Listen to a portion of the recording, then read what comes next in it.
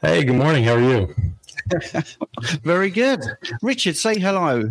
How are we doing, my man? You okay? Hey, good, man. Yeah, how are you? Yes, good. I did just reply to the message you sent on Insta. Apologies, a little bit delayed, but yeah, feel free to live stream. Feel free to live stream by all means. The more we spread the message, the better, isn't it? Just for the viewers out there, Dr. Chaffee wanted to know if he could stream this on his YouTube. But by all means, as Stephen just said, this is a free event. It's educational. We're trying to spread the word on carnivore. So yeah, by all means, feel free to share and stream away. It's not a fundraiser. I just want to make sure everyone knows that. It's nothing to do with that. It's just to do a 24-hour carnivore conversation. As you can see from Richard's backdrop, you can talk about keto. In fact, that's the great thing about carnivore. Actually, we're not very much like a cult. If you want to have an avocado, you're not going to be sacked by the carnivore police. But we will be talking mainly carnivore, but we will be talking low carb and keto if you want to talk about it. It's 3 p.m. in Australia, in Perth, where Dr. Anthony Chaffee is, and I'm going to give him a little introduction, unless he wants to do it himself. Oh, whatever you prefer. Happy for whatever. You see, this is why you're great, Anthony, because you're so laid back. But for people that don't know him, firstly, you really should, and secondly, he's a medical doctor, former professional rugby player, and he's giving a fresh lease of life to thousands of people around the world by professionally helping them shed weight and optimize health without any medication, and helping to revitalize their lives and activity. So yeah, an MD in medical science. Right. So I've written this long introduction, but I think if you don't know him, I'll be very surprised, and it will come out. Former professional rugby player, lots of good things to say about Dr. Chaffee. So, fire away, Rich. Have you got any questions for him? I think we've got lots lined up, haven't we? Have you got the list there? I have got that. Yeah. Surely you've got something you want to ask to kick us off. Do you want to kick off with one of the questions? Well, yeah, let's do a very basic question. I've got some very detailed ones, but so, Dr. Chaffee, why do you think carnivore is the optimal way to eat? Well, I just think it's because that's our biologically appropriate species-specific diet. Like any animal in the wild, they have we have very specific dietary requirements, just like a zebra, giraffe, or any other animal would have. And when you don't meet those requirements, you can get very sick, or when you're eating things that you don't have the specific, bioengineering to detoxify and eliminate different sorts of indwelling toxins, you can get very sick from that. So animals in the wild, they eat very, very specific diets, humans included. And we've been eating a very specific diet throughout our origins as humans. And we have diverged from that, especially in the last 50 to 100 years. And we have seen a marked decline in our health during that time. Now, people may say, well, our average life expectancy is actually going up. This means everyone's getting healthier. That's not true. We're actually getting much, much worse. The prevalence of these diseases is getting far worse. And in fact, the life expectancy was an issue before because of infant mortality. That's the issue.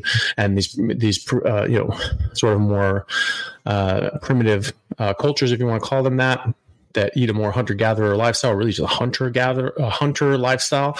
They say, well, their life expectancy is really 60 years, like with the Inuit. Well, no, actually, that's because their infant mortality rate is actually very, very high. And when you're out in the Arctic Circle, thousands of miles away from a major university hospital, or any sort of maternity care center, you're not going to be able to get the care that you need if your child is sick or hurt and has all these other sorts of issues that they can run into in those extreme circumstances. And so kids die, unfortunately. And that's one of the ways that we've increased our life expectancy. But those people in those situations, when dying of old age, actually go way longer than we do in a lot of cases. And so, in some cases far longer, to the point that people don't believe them. You have some, 102-year-old lady in the Nanette tribe that are still herding caribou and out there, working 14-hour days in the snow in the tundra. And she's like, yeah, I'm 102. And they're like, bullshit. That can't be true. She looks like she's 60. Well, she looks like she's 60 because metabolically she is. And she's as healthy or more healthy than 60-year-old people in America or the UK. And that's simply because she's more metabolically healthy. But we know as geneticists, we're supposed to live 120 years on average, meaning that if you just stay out of your own way and don't mess up, you should make it to 120 years without doing anything special. So why are we dying in our 60s and 70s? Why is a life expectancy of 78? Oh, that's really good. That's good. No, that's horrible. That's middle-aged, right? And so these people are actually living that long. And if you eat the way you're supposed to eat, you can do that as well and be healthy as you're doing it. Yeah, that's brilliant. See, what a great answer. So we do have some questions from people. This one is from Joe. So I'm going to put the question hopefully up on the screen. It'll take a lot of time. Paleo with a lot of meat, 10 years plus, carnivore 1 month, 38 years. Says 1 month. But anyway, he's 38 years, 6'3", 195 pounds. I did this for autoimmune issues, not weight loss. I've always been lean. Tips for gaining mass on carnivore? You just need to eat. You need to eat more meat, and you need to work out. So if you're lifting weights, if you're sprinting, doing anaerobic workouts, you're going to be stimulating your muscle growth. You're also going to be stimulating the production of testosterone and growth hormone and suppressing cortisol. Whereas if you're doing a lot of cardio, it goes the other way around. So growth hormone, testosterone gets suppressed in men, and cortisol levels go up. So that's the antithesis of laying down healthy, lean body mass. And that's pretty much it. You need to stimulate your body. You need to stimulate your muscles to grow. And then you need to provide the energy and nutrients that are required. A lot of people undereat on a carnivore diet. It's very easy to do that. You just feel very satiated and very satisfied. So you have to keep eating until meat stops tasting good. If you're still getting that positive feedback and your body's saying, hey, we want some more of that, listen to it. Keep giving it more. You might have to eat twice a day. Don't force yourself, but just definitely give your body what it needs. And, see if Richard agrees with that or has anything to add. Yeah, I was just going to add in that you and I recently recorded a podcast on athletic performance, which I think included building lean mass. 100%. I'm a firm believer in around sort of 1 gram of protein per pound of lean body mass, and it's the activation of mTOR that we need to elicit this muscle protein synthesis. So we need stimulation, as Dr. Chaffee says, we need to be training, but we need adequate protein. The mTOR reset is also very important. So what we can do being keto or carnivore is we can tap into this mTOR reset. So typically what people from a carbohydrate high background tend to do is consume carbohydrates all day long. This will elicit an mTOR activation, which is continuous throughout the day because these guys are eating every 2 hours. But where we benefit from is the mTOR reset, which typically takes about 4 hours. So if we were to train fasted, for example, now this is a dream situation which doesn't fall in or fit to everyone's lifestyle. But if we were to train, for example, weight train at 8 a.m., we elicit an mTOR activation.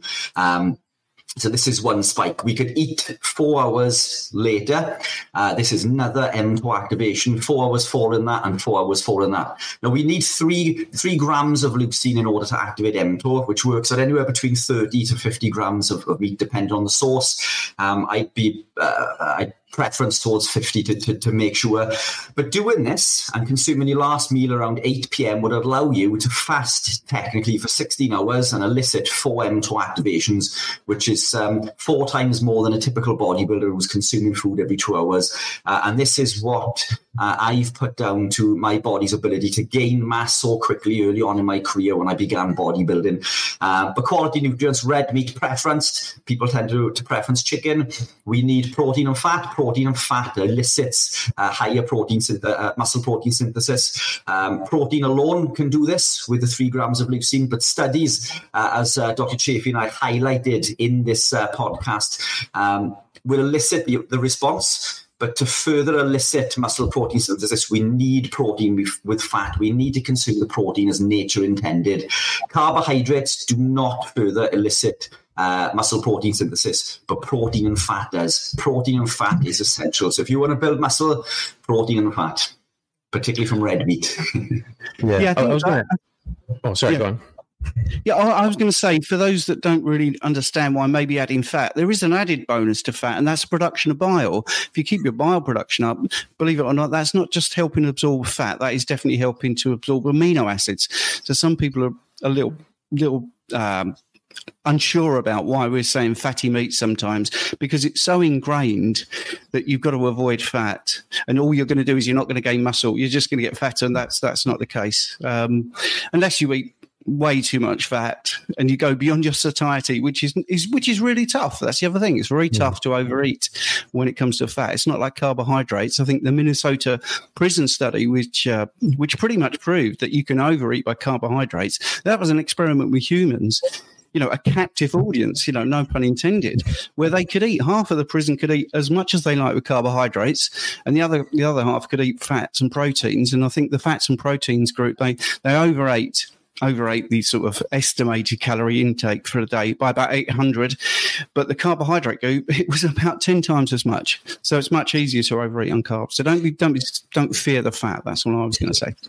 Yeah, it's also very difficult to absorb it as well. If you eat a lot more, you do need that bile to absorb the fat. You can still absorb some, but it's not as much. It's a very small percentage, anywhere from like 10 to 15% of the fat past the bile that you can absorb. So you can absorb that. You can absorb if your body it runs out of bile. I mean, that's how much fat your body wants, right? So that's how much bile it's made for it.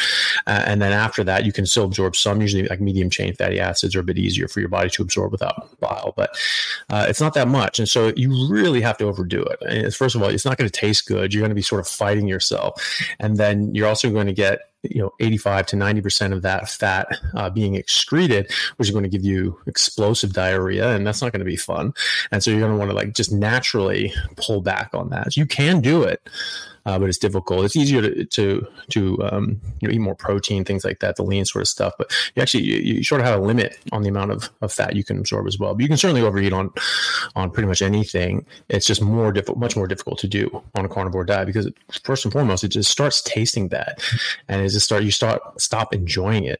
And so you want to stop. Whereas with carbs, you get in that carb cycle where, oh my God, I'm hungry. I have to eat. And you eat and you're hungry an hour later because now your blood sugar's dropped, and you can't stimulate lipolysis or proteolysis because your insulin's up, right? So that's very easy to overeat as well. I was going to ask Richard, we were talking about those 2 spikes in mTOR. So you work out and you get that mTOR hit, and then you want to wait 4 hours and then eat a big meal. So, there's always the idea that you want to eat directly after, a big workout and hit that, anabolic window. What are your thoughts on that? Yeah, anabolic window. Yeah, it's a myth. Again, my opinion in regards to the research that I've carried out, I'm sure you've come to the same conclusion. So this is in regards to research and personal experience. As long as we are consuming adequate amounts of protein throughout the day, that anabolic window is a myth. It certainly didn't hinder me, and it allowed me, in order to build lean mass at an incredible rate. So to put this into perspective, somebody who is supplementing with performance-enhancing drugs, which is rampant within the bodybuilding community, and this is the reason that I came away from it. I'm not against it. I'm not against anyone who does so. I work with people who supplement. This is personal preference, but this is something that I didn't want to do. But typically, they can gain lean mass around 0.8 pounds per month, which is around 10 pounds of lean body mass per year. Yet, when you listen to people on these YouTube channels, they'll say they've gained 90k of lean mass in a month, which is just ridiculous. Yes, you may have gained 30k of weight, but you certainly haven't gained 30 kilograms of lean mass. It's just absolutely ridiculous. Even Ronnie Coleman, towards the end of his career, was saying that he used to gain maybe between 4 to 5 pounds and heavily supplemented. So if you can gain 10 pounds of lean mass a year, you are right at the top end. I gained on average for the first 4 years around 8 pounds of lean mass. Some years you could argue it was 10, which is right at the top end. And I put this down to the diet that I was living, not just because I'm eating highly nutrient dense foods, as in red meats, which contain fats as nature intended, superior amino profile, high levels of leucine, which is the anabolic amino acid, but also we're devoid of things like grains and other. So quite early on, I was predominantly keto. I was eating lots of greens. I used to do my spinach smoothies with my turmeric, which, we now know that, that this is far from optimal and probably quite damaging. But that's where I began my journey. But I was abstaining heavily from grains, which are high in phytic acid and lectins, which block the absorption of these nutrients, amongst other things. And further down my career and education, I learned that a lot of these vegetables also contain, phytohemagglutinin and other phytic acids and other toxins which prevent the body from absorbing nutrients. These foods are anti-nutrients. So the more that I gravitate into an animal-based lifestyle, a meat-based lifestyle, the easier that it seemed for me to build muscle, which goes against everything that the typical bodybuilder will do, because bodybuilder diet is like pasta and chicken. So you've got the lean chicken without the fat, and then you've got the lectins and phytic acid from the pasta, which is absolutely counterintuitive, and it just makes you wonder how somebody who is genetically predispositioned to pack on muscle, would do on a carnivore lifestyle. I'm not a big person. I'm 5'9". I'm quite short. I think I'm not big in regards to frame, and I used to win on condition. So it was my almost an illusion on stage in regards to body composition and body fat percentage. And that's what allowed me to achieve the things that I could. But my myostatin levels are naturally high within my body, which myostatin is a protein in the body that prevents you from building muscle. It's almost your body's safety mechanism tells you that, whoa, now you need to stop building muscle. A lot of these muscle, beasts on stage these days who are heavily supplemented have low myostatin, and perhaps even take myostatin inhibitors. But it would be interesting to find somebody who is early on in their career, who is genetically predispositioned to pack on muscle, to live the carnivore lifestyle, and actually see if we can achieve, these feats of these mass monsters that do, supplemented. And I believe that we can. The things that we can achieve on this lifestyle go far beyond any expectation that you can possibly imagine, unless you've lived the lifestyle. The three of us know the benefit from doing so and from living this lifestyle. And again, that's why we're here today, is to spread this word, isn't it? We've gone off track, I think, with the bodybuilding thing again, but this comes back down to health and well-being, isn't it? Which brings me back to a question for Dr. Chaffee. I'm guessing there are lots of people on the show now who are already living the lifestyle, but what would your tips be for adopting the lifestyle? If you were starting from scratch, would you recommend somebody to begin going full carnivore? Would you increment it? Is it okay to do both, or depending on the type of person you are? And what would you implement, in order to make this progression at least into becoming carnivore? Well, my sort of frame of mind is more of one of just go after it. If you've made a decision, strike while the iron's hot, just do it. And so that's what works for me. That's when I decided that plants were toxic, and my professor said plants are trying to kill you. I'm like, right, I'm out, and I'm just not going to eat any plants after that. That works for me, and that works for a lot of people. I find that a lot of people, when they get that idea in their head and they want to do it, like, okay, yeah, I'm going to do this. It's really, really beneficial if they just do it right then. As sales people will tell you, like a car salesman, someone comes on the lot and they're looking at a car and they're sort of interested in something.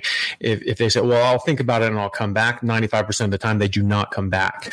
And so you really need to get on board. When your mind is like, ooh, do I want to do this? You need to do it, because most often that's when you'll have success. Now, there are some people that are they're not like, oh, I want to do this. They're like, oh God, I don't know. I mean, I want to, but obviously that's someone coming at a different place. So like, okay, why don't we ratchet things down and sort of, and sort of ease our way into this.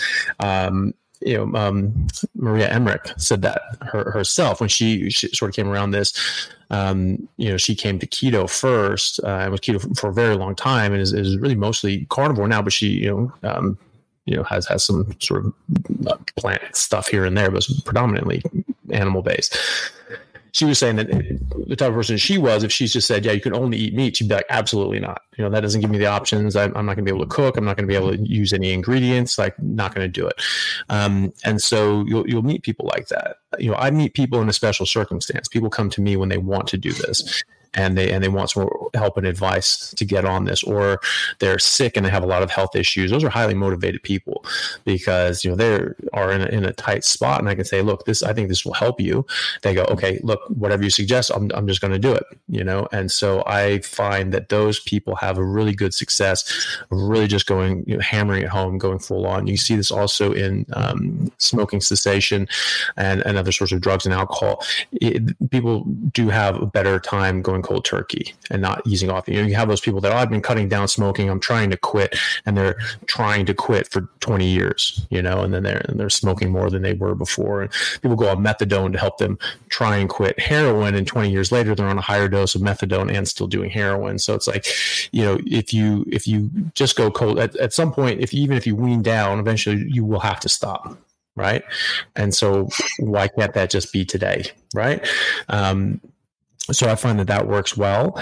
And if someone does decide that that's what they want to do, then I think you go all in. You toss out all the food in your house if you can. If you have that luxury. Sometimes people are living with people that have no interest in following their footsteps.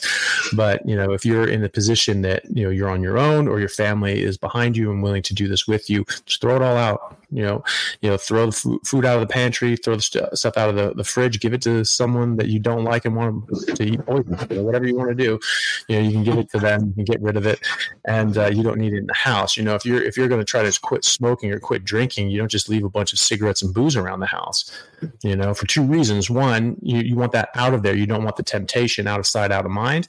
And also number two, if you're keeping it, well, I spent money on that, I don't want to throw it away. And the next part of that sentence that you don't say is, when I decide to go back to smoking or drinking, right? So you've already decided that you're going to go back to this. You've already set yourself up for failure. So you get rid of it, throw all that crap out. When the people go, well, I just bought a whole bunch of groceries and, and I'll use those up and then I'll do it. They never do it. They never do it. Again, that's that 5% of people that actually come back to the car dealership. So it's much better to strike while the iron is hot. No, if you've said, okay, this is what I want to do, you are never going to be more committed to that than that moment right then. So you need to put yourself into a position that you can have as much success as possible. If you are going to say, okay, well, I'm going to ease my way into this, that's what's going to work better for me, fine. But you need to have that in a graduated manner. You need to get a calendar and mark a day. Today, I'm cutting out all carbs, grains, sugars, alcohol. All of them. The next week you put an X. I'm cutting out all seeds, legumes, and oxalate, high oxalate foods. The next week, you're cutting out something else. And by week 3, week 4, it's like absolutely no plants, nothing but meat after this day. All right. And you need those hard checkpoints. Oh, sometime next week I'll stop. The diet starts tomorrow. The diet starts Monday. That's it's the cliche sort of thing. It's always tomorrow. Tomorrow, I'll love you tomorrow. Right. It's only a day away, but it never comes. It's only today. So you need to mark on your calendar when that's going to happen, and you need to action it.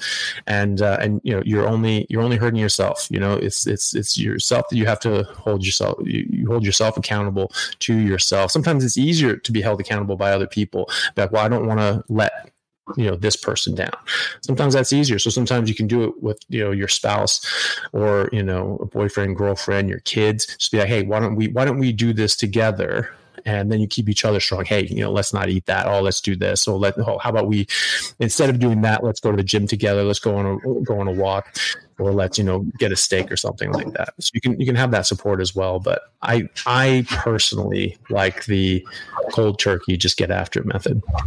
Yeah, I think there's two kinds of people, isn't it? There's step change and incremental change. I've always seen myself as a step change, which is basically all or nothing. But I must admit that I did gravitate into this slowly because I wasn't familiar with carnivore per se. Keto came up to me in regards into the early stages of my journey. And I almost gravitated into it thinking that I was doing things correctly. And I learned extra things as I went along, even until recently. So I've been keto for 10, 11 years, which carnivore is a ketogenic state, by the way. So people tend to differentiate between the two. If you're carnivore, you're ketogenic. But there's different variations, isn't it? No, I became carnivore, or what I regard as carnivore, maybe 4 or 5 years ago. But even then, I was still consuming things that contained plants. I mean, I've been a lover of coffee, for example, until recently. So I mean, it's only in recent times have I taken that, but it's through education, because even though it sounds very simple, coffee comes from a plant. You don't actually think about it because it's not something you're eating; it's a drink. So again, it's these education pieces. But I think it's an important point that you made there in regards to family members, because a lot of clients that I work with find it incredibly difficult when they do this alone because their partner is consuming a takeaway or some fast food or some junk. They will buy this food and it's in the cupboard, and this food calls to you in the night. It screams to you because food addiction is a real thing. Now, I did a podcast recently with Dr. Jen Unwin, who's coming on later this afternoon, in regards to food addiction. Now, food addiction is not recognised in the UK, at least, as an addiction. So we have gambling addiction, alcohol addiction, drug addiction, but food addiction, which is, in my opinion, the most damaging, is not recognised as an addiction. But this is incredibly important because it affects the catecholaminergic neurotransmitters, which is these neurotransmitters that affect the way that we think and feel. It affects things like dopamine, serotonin. And when we're not getting these hits that we need in our brain, we begin to search them from other sources. We've evolved to chase these dopamine hits, and if we are not receiving them through the foods we eat, or we're not receiving the correct signal, we will look for these hits through foods that we consume, and typically these are sugary treats. So it is incredibly difficult to come away because food is an addiction, and I think a lot of people don't give that the recognition that it deserves. It is incredibly hard. So to do this alone without the support of a family member can be incredibly difficult. So what I find is that a lot of clients I work with tend to like the incremental approach. The people who do better are the families that do it together, who, as you say, completely remove literally pour the seed oils in the bin or down the sink. I don't know if you're allowed to do that. Can you pour seed oils down the sink? Because it's not might be like a hazardous waste sort of thing, which should tell you something about putting it in your body. Exactly. It's like dangerous chemical disposal only. Then you definitely shouldn't be eating that nonsense. And that's exactly what it is. Yeah, high in an oxidized omega-6 called linoleic acid, detrimental to our health. Which brings me on to Richard. I've got a list of things to throw at. You have. I've got a list of questions too. Not from me, by the way. Just behind the scenes, just to tell you what I've been saying. A few people have said to me, "Why are you doing 24 hours?" I said, "Well, have you ever heard Richard speak? You need 24 hours." Hey, Anthony's the same. We wouldn't disagree. I think we could talk about keto carnivore for 24 hours. So, I just wanted to add a little bit that I tell all my clients is other ways of eating tend to be very negative, like don't eat this, don't eat that, don't do this. When you come over to carnivore, I think it's better for your subconscious mind. One of the things is to be positive. Don't wake up going, I'm not going to have ice cream today. Wake up saying, today I'm going to eat some protein. Today I'm going to have some fat. Today I'm going to be carnivore. And if you think in a positive frame of mind, and I know it's corny, but if you tell your brain not to think about pink elephants, you have to think about pink elephants to do it. So it's a little tip there is just to sort of be very positive and think in a more positive way. So today I'm going to have beef. Today I'm going to have bacon, eggs, butter. That's going to be a great day. And I just think that can help people. And what you said about friends and family, I've actually dealt with 2 people who are having big arguments with their partner. And if you're wanting to eat this way, and sadly, one of them actually is refusing to buy the food. So they become quite individual when it comes to food. And my advice was just stick at it. You will become the example. And it's very tough to say to somebody in 6 weeks or 6 months, hey, you've lost a ton of weight, you're off your meds. Please don't eat like this. Because if that person truly wants to be with you, they're going to love that. So, if you don't mind, I'll just do a couple of the pre-submitted questions because people have been kind enough to do that, and we've got tons in the comments. I am trying to get to them all, but these answers are brilliant. So here's a nice easy one. This is from Roxana. Do you feel that dairy puts weight on?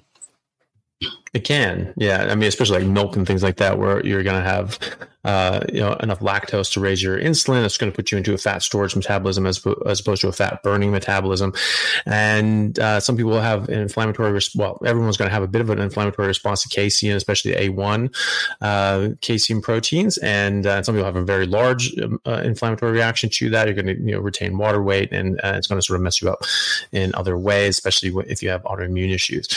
But regardless of all that, this is just something that we see. We see a lot of people stall when they're using dairy. So, people get it. You hear the carnivore diet, and you're just eating meat and drinking water, and like dairy, it's a bit of a gray area. You can have some of it as a condiment, put like a slice of cheese on a burger patty or something like that. But really, what you're eating, you're supposed to be eating meat. They hear that, great, I can eat dairy, and they just eat like just an absolute ton of dairy, and then they're just always like, I'm not really losing weight. In fact, I'm like putting on weight. I lost like 20 pounds at first, and now I put on like 15 pounds. Like, well, what the hell's going on? You ask them what they're eating, and you're just eating just piles of dairy. Our body chases nutrients, doesn't chase calories. And so you need different nutrients from meat. Dairy is not a complete nutrition source, and so especially like pasteurized sort of things. And so, your body's still going to need like the different nutrients from meat. And then you're going to be eating meat. A lot of people eat basically the same amount of meat that they do without the dairy, but they're also eating the dairy. And so you're just getting more than you need. And it goes back to that sort of difficult to overeat, but you can do it sort of part of this equation. And that's what I've noticed. A lot of people, when they're stalling, they're either still using artificial sweeteners or dairy, or maybe both.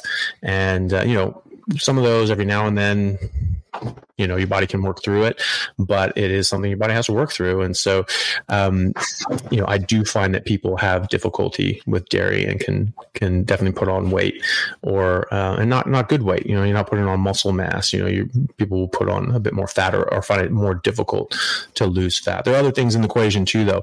When people are working out, lifting weights, especially guys that get really into the gym because they feel so much better, and they're just lifting weights 4 days a week, and they're like, "Ooh, I'm stalling. I'm not really losing weight." Well, that's because you're putting on muscle, and the muscle is offsetting the fat that you're losing. So, just because you're not losing as much weight as you want, it may not be because you're not losing fat. It may be because you're putting on muscle as well. But definitely something to keep in mind. You can definitely eat, you can definitely run into problems eating too much dairy. Absolutely. And too much being more than a very little bit, it's like more than a condiment. If you have a cheese platter and you're just eating chunks of cheese, too much. If you're drinking, multiple glasses of milk a day, too much.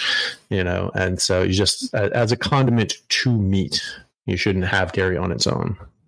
Yeah, and a simple thing about dairy is as well, it's the odd chain fatty acids. You always end up with a free carbon fragment, which is a substrate that the liver loves to make glucose out of. So that's one of the things I say about the dairy. Richard, you wanted to jump in there, didn't you? Yeah, only really quickly. I mean, it's I know this sounds stupid, I quite often look at cheese and dairy as almost two separate things because of the way that it's made and treated with the enzymes, rennet and things. I think milk is highly problematic. What I find is that real cheese, a lot of people can get on with it in small quantities.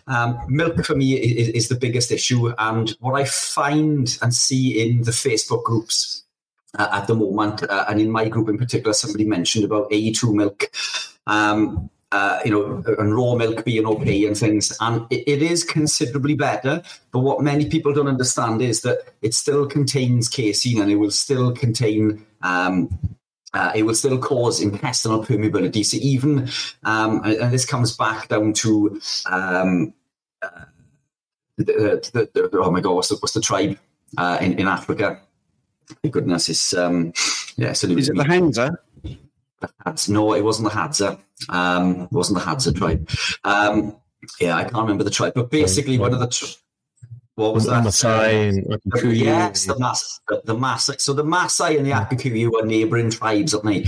And the Akakuyu who are vegan or predominantly vegetarian or vegan based, and we have the Maasai who are meat based. The Maasai outperformed the Akakuyu on every health level: bone mineral density, muscle mass, height, strength, age, everything, apart from one metric, which was intestinal permeability, and that's because they still consumed unpasteurized A2 milk. So for me, milk across the board is a no-no. Even the A2, although A2 is better, but then I almost put cheese into a different category, whereas I think it's okay to consume in moderation. But as you say, it still contains casein, which is highly addictive, more so in milk.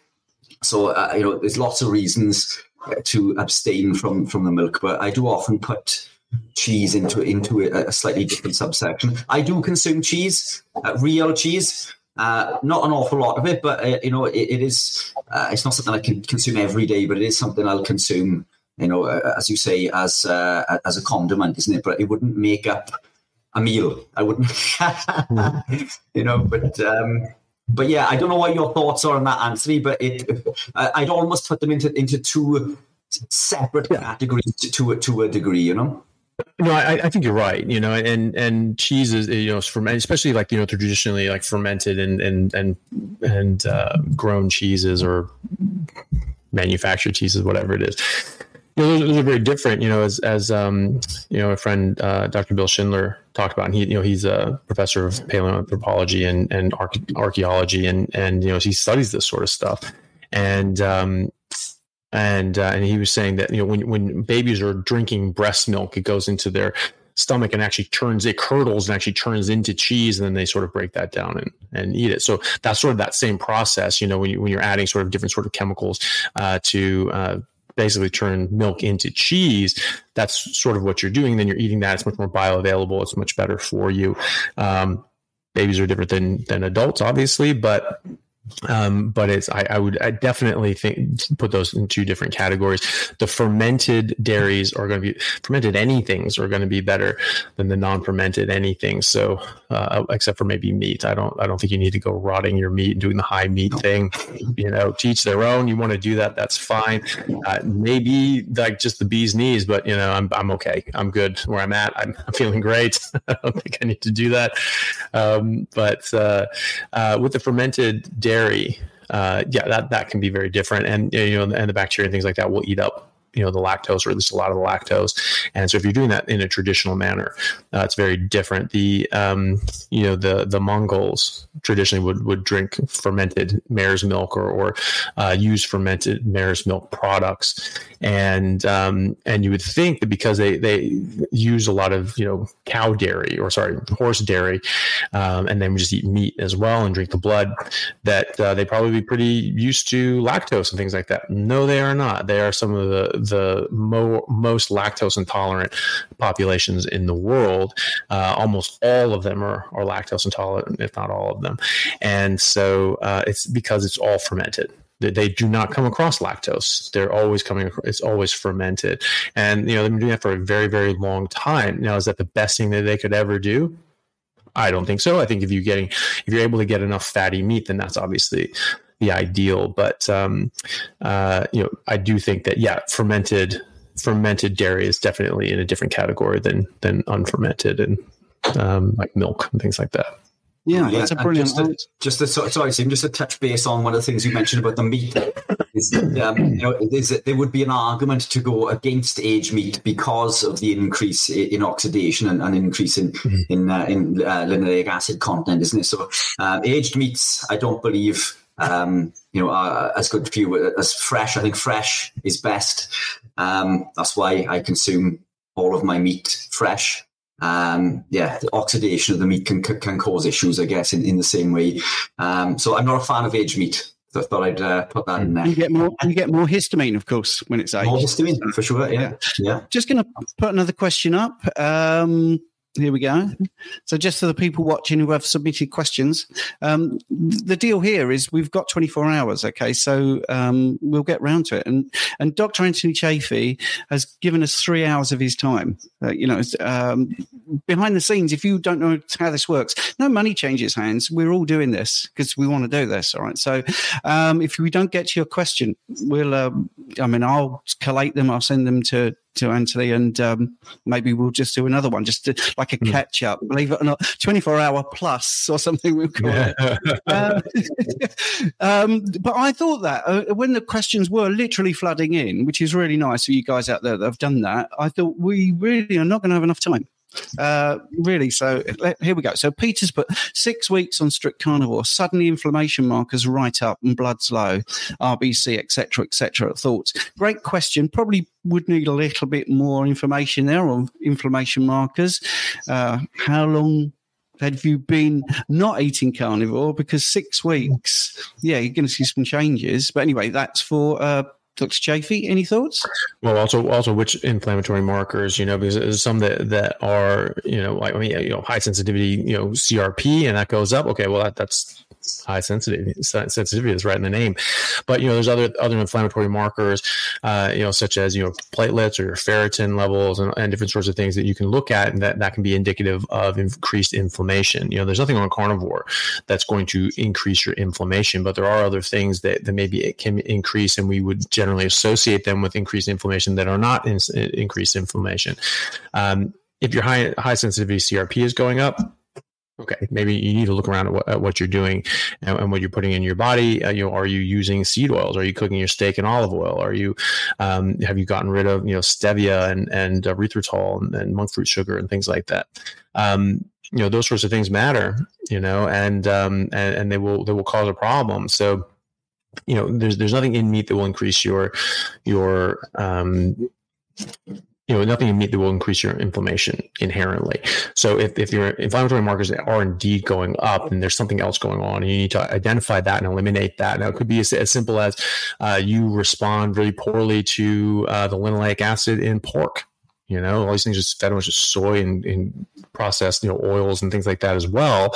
And that gets into their fat. And then we eat them, and we eat that fat, and we get that seed oil direct from the animal, right? So that's a problem as well. That's why, some people have a serious reaction to pork, chicken, and certainly farmed fish, dairy, and eggs, because the animals are being fed things that they shouldn't be fed. And so you can, and omega-6s are quite pro-inflammatory. And so if you are eating a lot of those high linoleic acid meats because they're being fed garbage, then that can do that.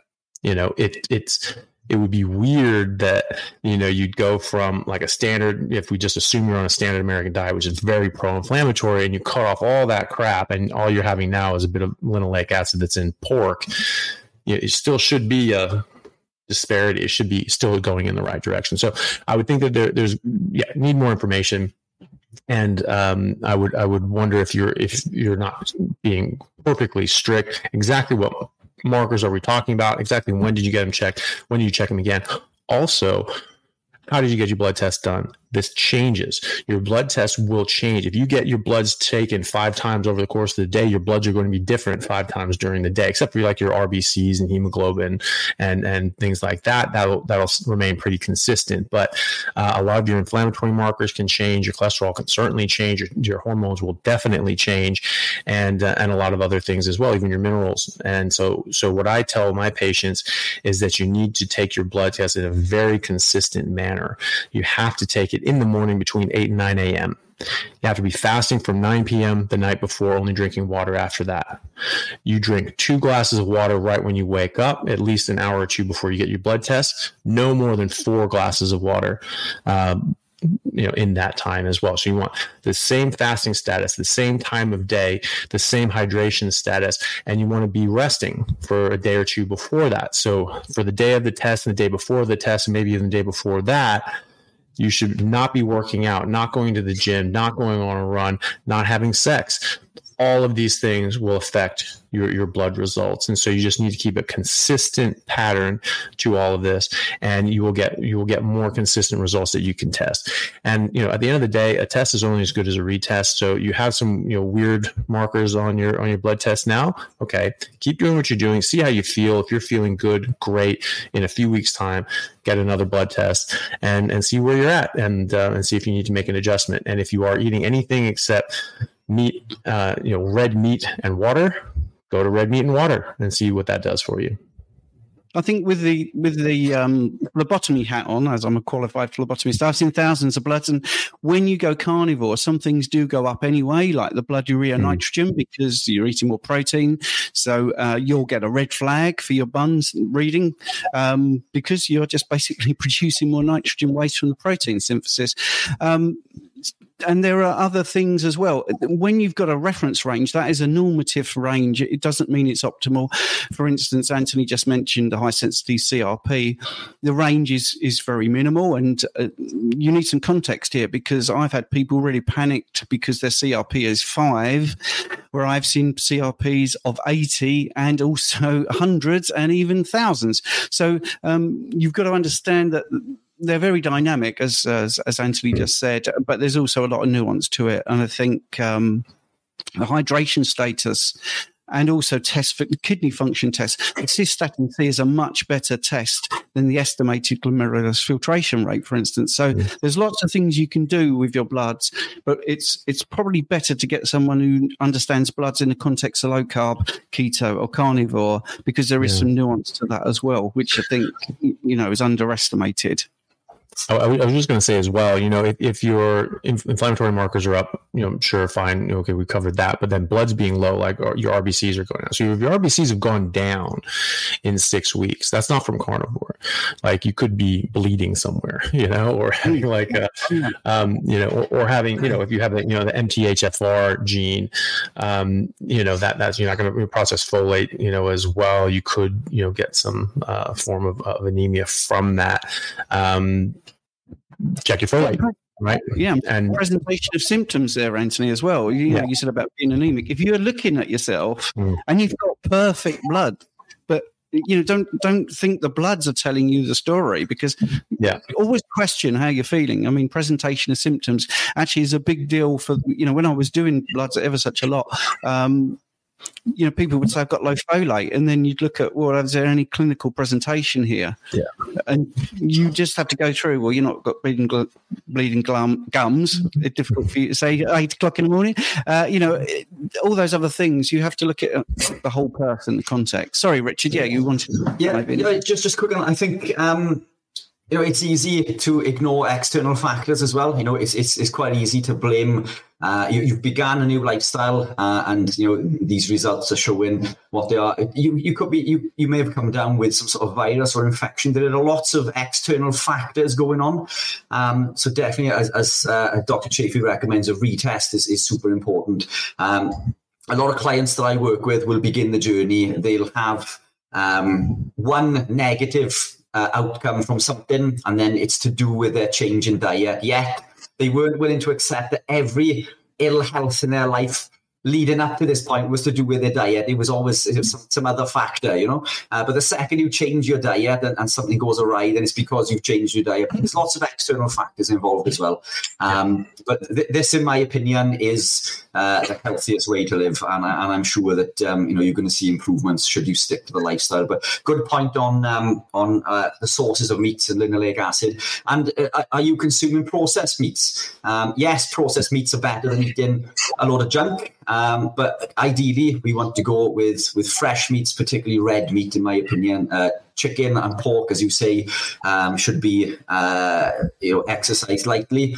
I do love pork and chicken, but they're not a staple for me on a daily basis. Red meat is what I eat every day without fail. I've got a fabulous question just to finish the first hour, I think. This is from Andrea. What is your experience and guidance for a post-RNY gastric bypass patient that's carnivore? I'm 54, postmenopausal, carnivore 1.5 years. 25 years plus post-op. Starting weight was 460. Wow, well done. And current is 165. Yeah, that's brilliant. Sorry, nice. I was reading ahead, guys. When I went, wow, I mean, that's a ton of weight at 5'8". It's very hard to get nutrients in unless you eat 3 to 5 times a day. Does that tank blood sugar and fat burning? Great question, Andrea. Well, and sorry, this is in the context of gastric bypass sort of thing. Yeah. So I think because when you've had a bypass, your stomach volume is smaller. Yeah. Sorry, I just want to make sure I heard that right. So, so that's fine. You eat 5 times a day. That's fine. If you're eating meat, then that's okay. That's not a problem. You're going to need to do that, right? Because you're going to need to eat a different amount of meat than your body's going to allow you to do by sheer lack of volume available. Another thing you can do is don't drink water during the meal or 2 hours before the meal. You want every square inch of space in there to be for food. And for fatty meat in particular, focus on fatty meat. That's going to have more nutrients per area of volume, right? So no water during or before the meal. So your stomach is empty, and then you just fill it up with fatty meat, right? Let your body digest. You get on with your day, and then you do it again, and you may have to do that a few times, and that's okay. You still need to get enough food. You still need, it would have been nice if we could have gotten to you before you had the surgery, because you would have had very good results with that as well. And I think just as good, if not better, with that, and then you would be able to eat to satiety and not have to worry about it. But you're in the position you are now, and that's okay. You just eat when you're hungry until you're full. And if you have to eat more than once a day, that's fine, as long as you're eating the correct thing, which is meat. Yeah, agree. And I think a lot of people within the keto carnivore community get caught up in fasting, which fasting is fantastic. But what many don't realize is that being keto and carnivore will elicit the same responses of autophagy, mitophagy, brown fat activation, lipolysis.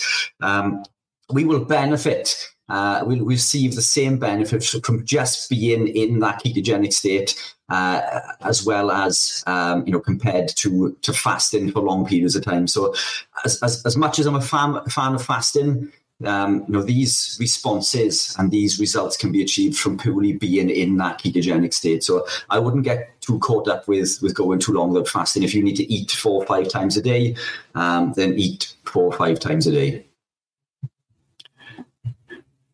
Richard, you caught me out there being brief. Not on the ball. Right. Let's do a quick question then to take us to the first hour. I found one here. Let's show this. Hi, all. Is hint water okay to drink on carnivore diet? Is that something in America? I've not heard of hint water. I don't know if that's a brand. Maybe that's a typo. Hint water. I don't know if that's a brand. I haven't heard of it. If it's not a brand, I still haven't heard of it. So I haven't heard of it. But yes, water's fine to drink on carnivore. Yeah, there's a good hint. There you go.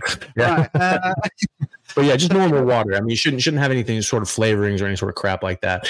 It should just, if there's a bottle and has an ingredients list, it should say water, right? And and so that's pretty much it. Filtered water, I think, is best. There's a whole bunch of garbage that's in city water, and you do want to filter that out. Charcoal filters get most stuff out. Does not going to get everything out.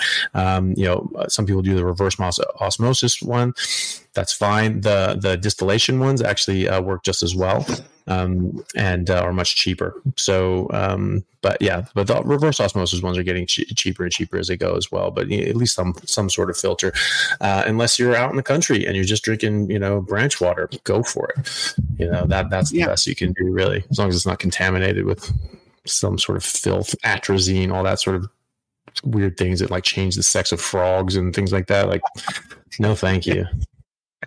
I think maybe should we celebrate that we've done our first hour? But anyway, maybe I should have had a bell or something. Ding, ding, ding. Oh, one down, 23 to go. Rich, mate, 23 to go. All right. So Cody's asked, been carnivore for over a year, lost 70 pounds. Congratulations on that. Feel great. But been tracking blood sugar and ketones, and my blood sugar will not, with emphasis, go below 100 unless I fast for multiple days. Ketones around 2.5. Any comments, guys? Personally, I don't think that's an issue. I mean, I just Googled what is 100 in UK. I think that's for 5.6 million. That's normal. It's just at the border of normal. Yeah. You wouldn't want to go above that. So, I mean, to me, that's fine. It's more important that the ketone levels are 2.5. And not to forget that we create glucose ourselves through gluconeogenesis, which is something Stephen and I covered recently with my continuous blood glucose monitor. We have the ability to create glucose as and when we need it. And when I did a 10K run, mine went from 3.8 up to 10.6 after 40 minutes of running, which is absolutely incredible. But personally, I don't know what your opinion is, Anthony. You're probably way more qualified in this than I am, but I think that's perfectly okay. Ketone levels 2.5. Ideally, it'd be good to be lower, but I wouldn't be concerned with that. Yeah, and I think. Oh yeah, go for it. Yeah. Firstly, going back to blood tests, when are you taking it? Is it in the morning? Because obviously you got the dawn effect. That's possible. I know you're saying here you fast multiple days. If you fast for multiple days, your liver is still going to produce glucose. It does that overnight. Gluconeogenesis is there. You may be someone that runs at 100. I'm sorry to say that. Again, this is it. I'm a specialist practitioner in obesity and diabetes. Thousands of people. I've seen thousands of bloods. And at 100, there are probably 90% of people I see first time would give their right arm for 100. It isn't that high. Your ketones at 2.5 sort of show that your body's in a really good metabolic state, to be honest. I would only worry about that if there were symptoms. If you're feeling dizzy, you're feeling anxious, like you can't burn up energy, you can't sleep. Personally, if you've lost 70 pounds and you are feeling great and you've got 2.5 ketones there, I think you're doing all the right things. Personally, could be stress is another thing that will push your blood glucose up. And I know this sounds a strange thing to say. If you're stressing over it being 100, that could actually add to it. So try and be relaxed when you take your bloods. Don't worry too much. Like I say, I don't think 100 is a particular issue of. Honestly, about 80% of the people I've seen for the first time, if I said to them, in 6 months, you're going to be 70 pounds down, you're going to have 2.5 ketones, and you're going to have 100. Will you take that now? They would all take that, I promise you.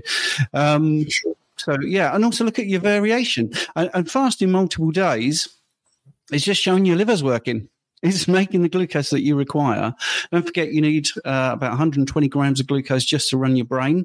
If you're reading books, if you're very academic, your brain needs more energy. That's been proven. So it could be your activity, your mental activity is just demanding a little bit more glucose. So personally, I wouldn't worry about that. Do you want to do a question, Rich? I mean, I've got tons here from people that have submitted. Well, I was just going to just hop in on that one as well. Yeah. Totally agree with everything you guys said. Also, where are you coming from? Like Richard said, it's like, are you diabetic? Have you been on medication? Should you still be on your medication? A lot of people will go on a carnivore diet and they'll, you've been on it for a year. So, I mean, you should be pretty good at this point. Even if you were on medication, a lot of people can come off their medication, even insulin. However, some people may need to be on it a bit longer. So, sometimes people prematurely come off their diabetes medication just because they're excited and they're like, hey, people are getting off their medication. That means I can stop taking my medication. Well, eventually maybe, but you need to do that in a graduated manner, and you can't just necessarily just come straight off of it. Maybe you still have a bit of a need. It can take some people multiple years before they come off of their medications completely. Or some people just have to stay on a little bit, and that's okay too. But 100, level of 100 is pretty good.